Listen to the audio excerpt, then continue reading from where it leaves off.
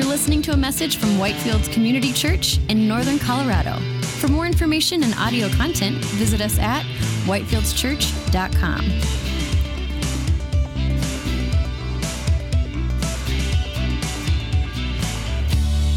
1 Kings chapter 19. We're currently in a series where we're studying through the books of 1st and 2nd Kings. We call this series Desiring the Kingdom. Something we love to do here at Whitefields. We love to study through books of the Bible. We feel it's a way that we allow God to speak to us on His terms. We get the whole counsel of that given book, and so we just love to go through the scriptures chapter by chapter. So right now, we're going through the books of 1st and 2nd Kings. They cover a period of 400 years of Israel's history in which we really see a decline and a turning away from God, but there are some bright spots in it. But more than anything, as we see the failures of human kings and human kingdoms, what our hearts are drawn to, what our hearts are stirred up for is this desire for a true king and the true kingdom, which is to come, Jesus and His eternal kingdom. Specifically right now, we're in a section which I really enjoy. This is the section in which we're looking at the life of Elijah the prophet. So let's go ahead and begin this morning by praying over this text, and then let's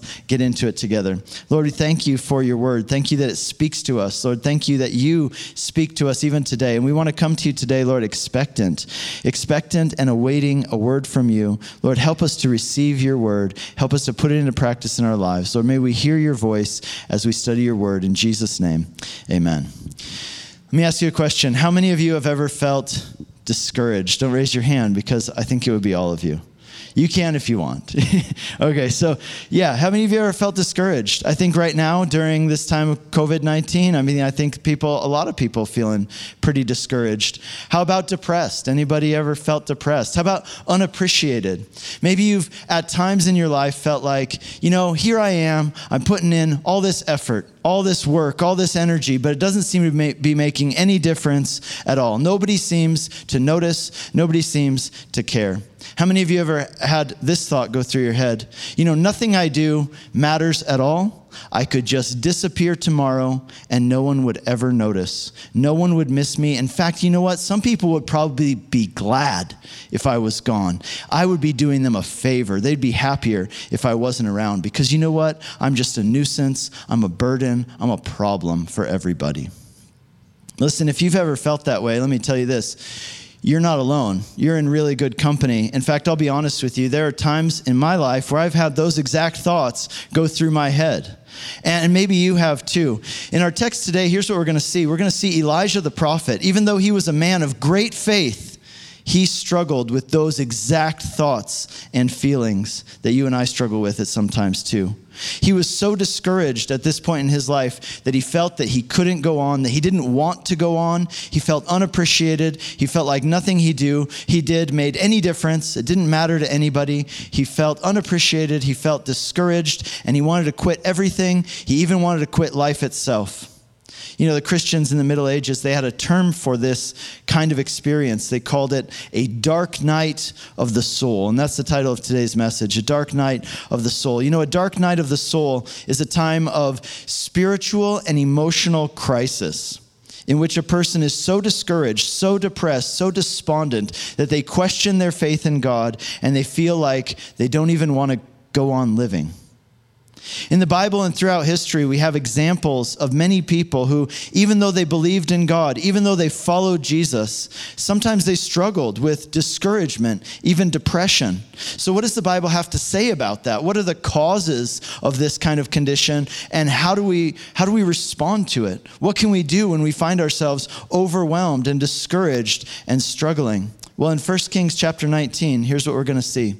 That in Elijah's depression, the Lord ministered to him in ways which give us insight into our own moments of despondency and which point us to the greatness of Jesus and the hope of the gospel. Every week, here's what I do. I give you a sentence, and then we make that sentence our outline for the passage. And so here's our sentence for today, and we're just going to break that sentence down. We're going to study this passage through that sentence. So go ahead and write that down. Maybe take a photo of it, memorize it as we study through it. When somebody asks you later on, what'd you guys talk about at church? You're going to be able to tell them. In Elijah's depression, the Lord ministered to to him in ways that give us insight into our own moments of despondency and which point us to the greatness of Jesus and the hope of the gospel. All right, let's check this out. In Elijah's depression, let's talk about this first. In Elijah's depression, chapter 19 begins with these words. Ahab told Jezebel all that Elijah had done and how he had killed the prophets with the sword. Now remember, what we're doing here is we're going through this book chapter by chapter. And so what this is referring to is something that happened in chapter 18, which we looked at 2 Sundays ago. See, here at this time, the people of Israel had begun worshiping a pagan god named Baal or Baal, but I'll pronounce it Baal because it's easier for me. Right? Baal was thought to be the god who controlled the weather. And because most of the people in this area were farmers, they hoped that by worshiping Baal, that they could control the weather and guarantee themselves rain for their crops. The problem was, not only were the people turning their backs on Yahweh, the covenant God of Israel, the true and living God, but the ways that Baal was worshipped were truly terrible. See, Baal was worshipped through the shedding of human blood. People would literally cut themselves and bleed on the altar in order to appease Baal. But even worse than that, Baal was worshipped through the offering of human sacrifices, and not just any human sacrifices, specifically child human sacrifices. People would put their little ones on an altar and they would be killed in order to guarantee that they would have rain for their crops. And the two people who did more to encourage the worship of Baal than anybody else in all of Israel were the king and queen of Israel themselves, King Ahab and Queen Jezebel. And so what we've seen over the last couple chapters is that God has said, enough, this is sick, it's wrong, it's terrible, and God says this has to stop.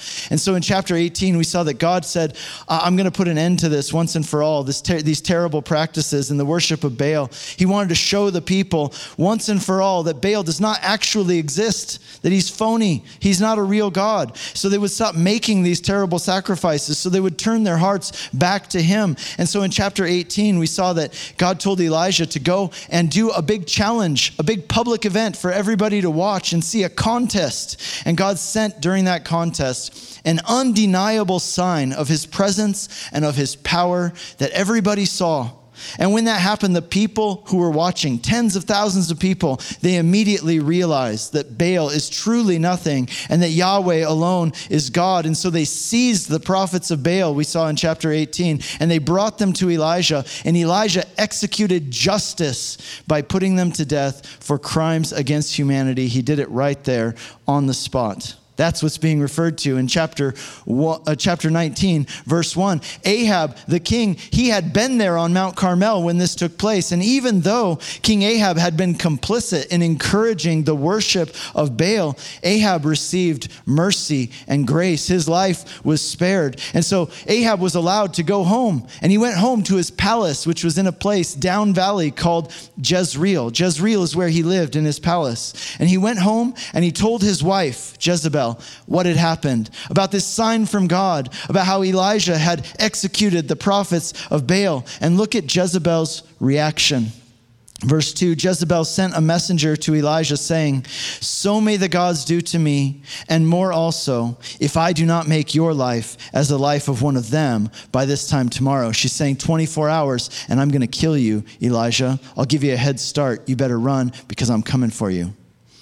Now, where is Elijah at this time? How did this message get to him? Well, if you look at the last verse of chapter 18, here's what you'll see. Elijah is in Jezreel. Why is he in Jezreel? He's standing in front of the gates of Ahab's palace. Now, why in the world would he do that? Here's why. Because Ahab had come to the king's palace expecting that just like everybody else on the mountain who had seen the sign from God, who had repented, who had given up the worship of Baal and turned back to Yahweh, that surely Ahab had done the same. He had seen the same sign that they all saw. How could he not repent and turn back to God? How could he not have a change of heart?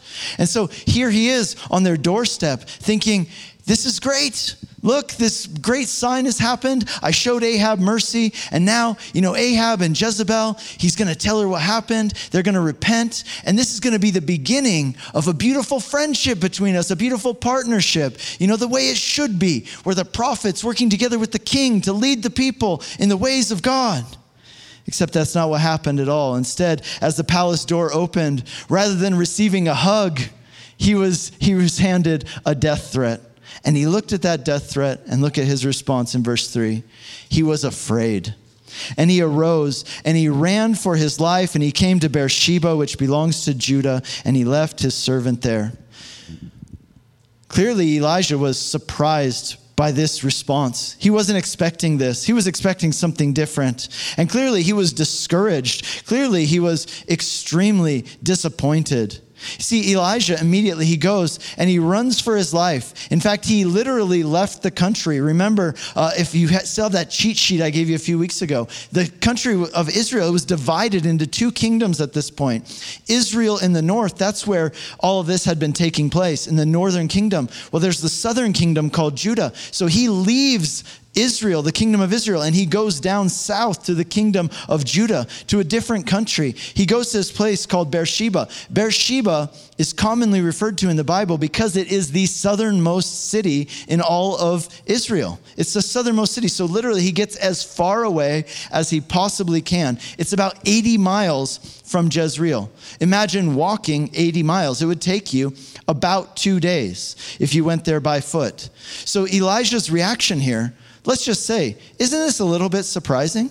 Isn't it a bit surprising? Because so far, everything we've read about Elijah, he has been courageous. He has been fearless. He's been faithful. He's been bold, right? In his prayers, in his words, in everything he's done. He has risked his own life several times as he has done what God called him to do. But now, suddenly, we see Elijah. It's like a whole different person. He's running away with his tail between his legs. How is it possible that this is the same Elijah who just in the previous chapter courageously stood his ground? In the chapter before that, again, stood his ground, said to the powers that be, you can't do this. And now he's scared and running for his life. After leaving Beersheba, it tells us in verse 4 that he left his servant in Beersheba and he went further. He went a day's journey by himself into the wilderness and came and sat down under a broom tree. And he asked that he might die, saying, "It is enough.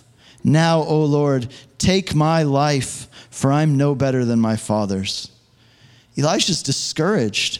Elijah's exhausted, both physically and emotionally and spiritually. He's drained after this huge event. He just did this big thing up on Mount Carmel, the showdown with the prophets of Baal. But here's the thing, he had expected that it would turn out one way, right? And isn't that so often the case? We expect that something's going to turn out one way. And when it doesn't, it can really throw us. And Elijah prays and he says, "God, please just kill me." This is the same guy, right, who when he prayed and for 3.5 years it didn't rain. This is the same guy who when he prayed, a child who was dead came back to life. In other words, he's good at praying, right? Like he's really good at praying. When he prays, it seems like God listens and stuff happens. And here in verse 4, we see him praying again, except this time his prayer's a little bit different. This time it's, "God, please kill me. Take my life. I want to die. I don't want to live any longer."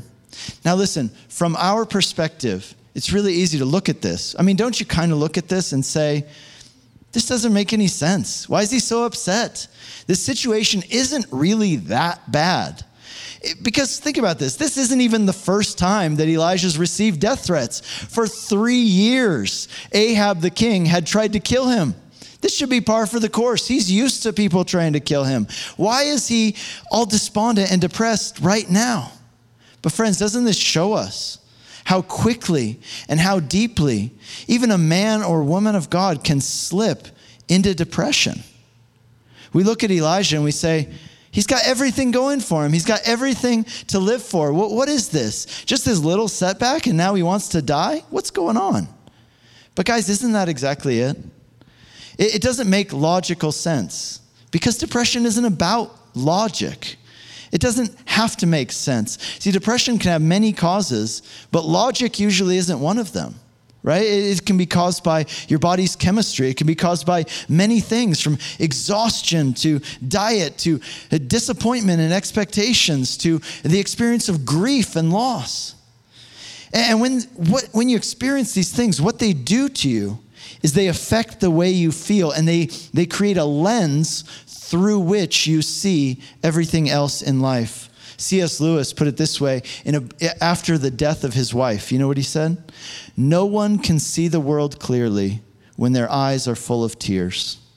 No one can see the world clearly when their eyes are full of tears. In other words, it distorts your perception of reality when you're grieving, when your eyes are full of tears. Listen, if you've ever experienced a dark night of the soul, you're in good company. There are many people throughout history who have loved God and been used by God, and they struggled with depression. Of course, we see an example of Elijah right here wanting to die, but there are others in the Bible. Paul the Apostle in 2 Corinthians chapter 1, verse 8, he talks about a time in his life when he was so burdened that he says, I despaired of life itself. Martin Luther, he struggled with depression throughout his entire adult life. In fact, at one point he described it, he said, it feels like the devil is on my back trying to drive me into the ground. Mother Teresa, we all love Mother Teresa. I mean, everybody respects Mother Teresa, right? But did you know that the reason she chose the name Teresa was because of her struggle with depression?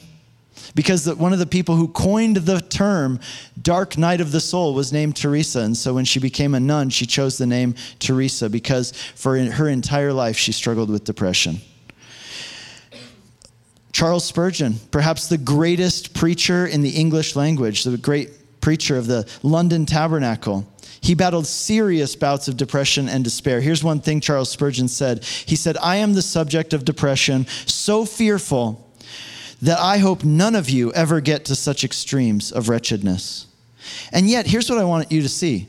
All of these people we're talking about, in spite of their struggles, they never gave up hoping and trusting in the Lord. They never stopped clinging to Jesus, even in the midst of their struggles.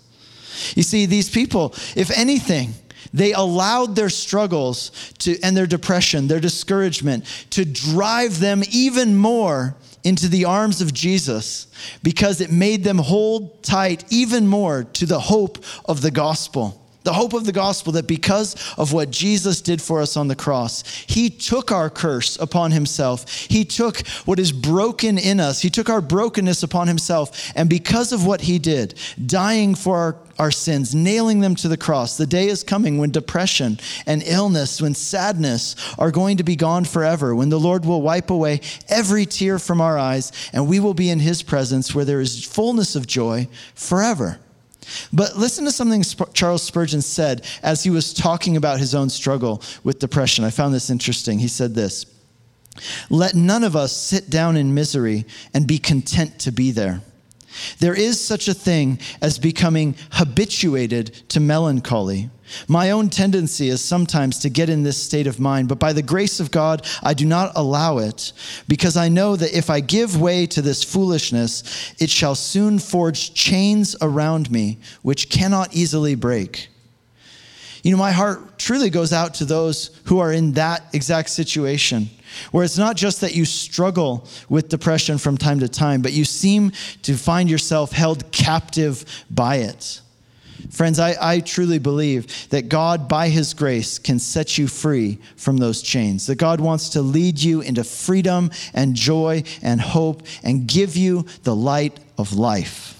So let's look at this next part of our sentence. In Elijah's depression, the Lord ministered to him. The Lord ministered to him in ways which give us insight into our own moments of despondency.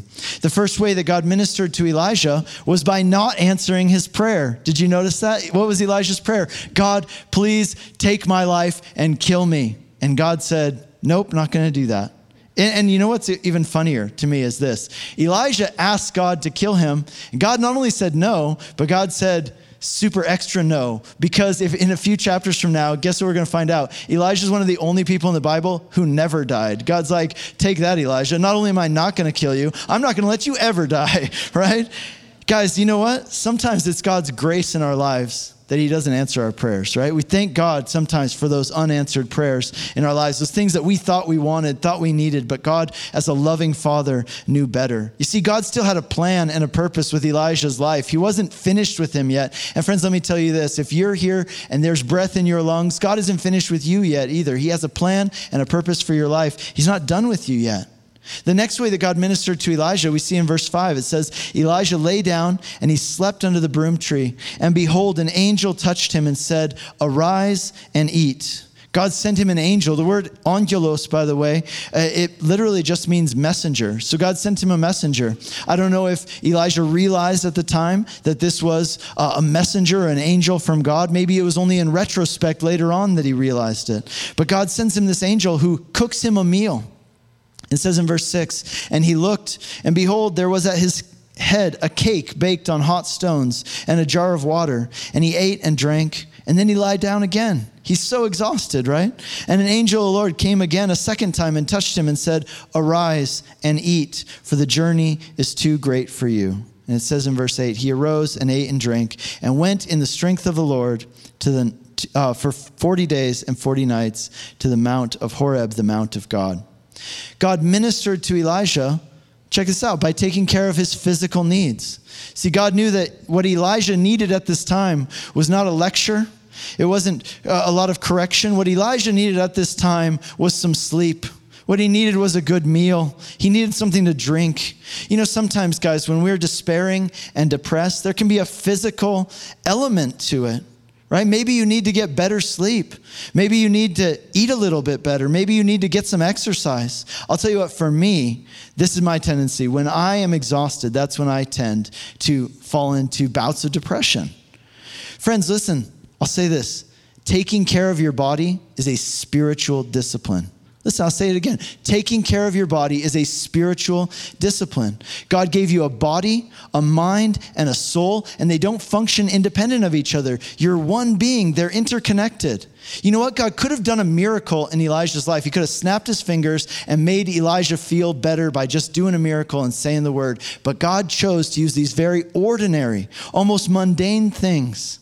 He said, I want you to sleep. I want you to eat some food. I want you to do it again, right? Let's get you in a good pattern.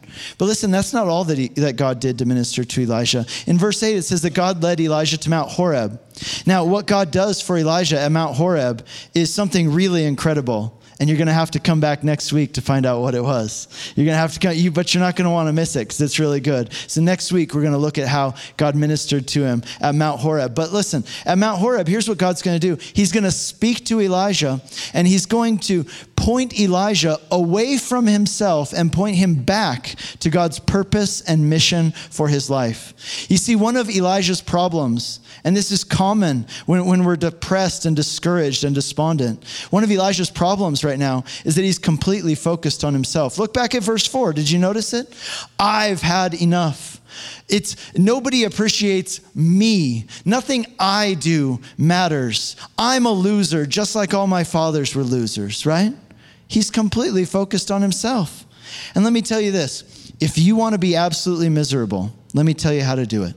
Be absolutely focused on yourself. Be super introspective. Think about yourself constantly. Focus on your problems, your needs, your hurts, your pains, your desires. And you know what? You will be absolutely miserable. You know, we live in a society that encourages us. Focus on yourself. Think about number one. Take care of you. Do what you need to do for you, right? Self-care and all this stuff. And are we surprised that we live in a society that's increasingly seeing rates of depression? Listen, the more you focus on yourself, the more miserable you will be. One of the things that God does in order to help Elijah in this moment is that he helps Elijah get his eyes off of himself and get his focus back on his mission and his purpose and his calling from God, serving God and serving other people. And I'll tell you, the same is true. You know, we encourage everybody at this church to do two things: get in a group and get on a team. Join a group, join a team. Well, listen, we encourage you to join a team, join a ministry team. We have ministries at the church, we have outreaches at the church, and we want you to get involved. Why? Because it's good, not only what you do for others, but it's good for you. You realize that? Jesus called himself a servant. And if you want to have the joy that Jesus had, you have to do the things that Jesus did. Chief among them is getting out of yourself and serving others. In order for us to have Jesus' joy, we need to serve like Jesus served, to get our focus onto the mission of God and serving others and fulfilling his purpose for our lives. I want to give you two quick principles for dealing with a dark night of the soul. Two quick principles for dealing with the dark night of the soul. Number one, don't listen to yourself, talk to yourself. Don't listen to yourself, talk to yourself. Listen, all of us have something that doctors call self-talk. Self-talk is that running dialogue that's going in your head all the time. I bet you thought you're the only one who has that. No, everybody has that, right? You're talking to yourself. There's this constant dialogue in your head all the time, right? And your self-talk in your mind is one of the main battlegrounds where spiritual warfare takes place. It's where Satan likes to attack us the most. Jesus referred to Satan as the father of lies, because that's what he does. That's what he loves to do. He loves to lie to us. The enemy of our souls. He wants to manipulate your feelings. He wants to manipulate your emotions, and he seeks to plant ideas and thoughts in your minds that are destructive and push you away from God. It's those thoughts in your mind that seem to come from outside, and they say things to you that are mean, right? You're like, hey, why am I saying these terrible, mean things to myself, right? You're worthless. Everybody would be happier if you were gone. Nothing you do matters. No one really loves you. Are those things true? No. Are they from God? Absolutely not. They can contradict what God's word says. And so what do you do when you find yourself having these kinds of thoughts? Here's what you do. Rather than listening to yourself, talk to yourself. Speak the truth to yourself. Preach the gospel to yourself. In 2 Corinthians chapter 10, Paul the Apostle, he instructs us to take every thought captive for Christ. Take every thought captive for Christ. To take your thoughts captive is to analyze your thoughts and say, you know what? This thought I'm having right now, it's not from God. It doesn't line up with his word, and therefore I refuse to accept it. I reject it. I refuse to believe it. And rather than listening to yourself, you speak to yourself. David does this in the Psalms, if you read the Psalms. For example, Psalm 42. 3 times in Psalm 42 and Psalm 43, David says this phrase, "Why are you cast down, O my soul? Why are you in turmoil within me?" What is David? Who's he talking to? He's talking to himself. He recognizes that he's cast down, that he's in turmoil. In these Psalms, he talks about crying all night long. He talks about feeling abandoned by God. And yet, in spite of the ways he feels, David is choosing at the end of the day to speak to his heart rather than listen to his heart. And so he says, "Why are you cast down? Why are you in turmoil, O my soul?" And then he says, "Hope in God. For I will again praise him, my salvation and my God." We see this in other Psalms. In Psalm 103, David again is speaking to himself, and he's commanding himself to do things. He's saying, "Self, bless the Lord, O my soul. Forget not his benefits. He forgives your iniquities. He heals your diseases. He redeems your life from the pit. He crowns you with steadfast love and mercy." Rather than listening to himself, David is choosing to speak to himself, to talk to himself, to speak God's truth to himself. Listen, what would you do if you had a friend who most of the time lied to you, right? You had a friend, most of the time your friend lies to you. Would you trust that person's advice? Would you believe everything they told you? Would you do whatever they told you to do? Of course not. You would be very hesitant. If you knew this person lies to you all the time, you'd be very hesitant to take their advice. You'd want to fact check the things that they tell you. You'd want to get a second opinion before you do what they tell you to do. Except that's not what most of us do. Because guess what? You do have a friend who lies to you all the time. It's yourself, right? As Antonio Damasio, he's a behavioral scientist. He has some TED Talks you can see online. Well, in his studies, he found that on average, the average adult makes 30,000 decisions a day, roughly. You make 30,000 decisions a day. And here's what's scary. 90% of those decisions are made emotionally, not logically. 90%. Now that's really scary and really dangerous, because he also shows us in his studies that our tendency as human beings is to go with how we feel, even if how we feel is not good for us. In other words, what they found is that most of the time, the way we feel, the way we perceive things is not accurate. Our feelings lie to us, but we follow them anyway. In other words, this saying, "Listen to your heart," is super bad advice. Guys, don't do that.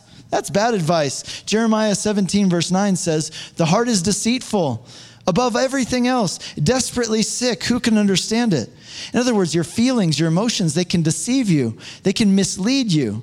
You can't trust them to give you an accurate picture of reality.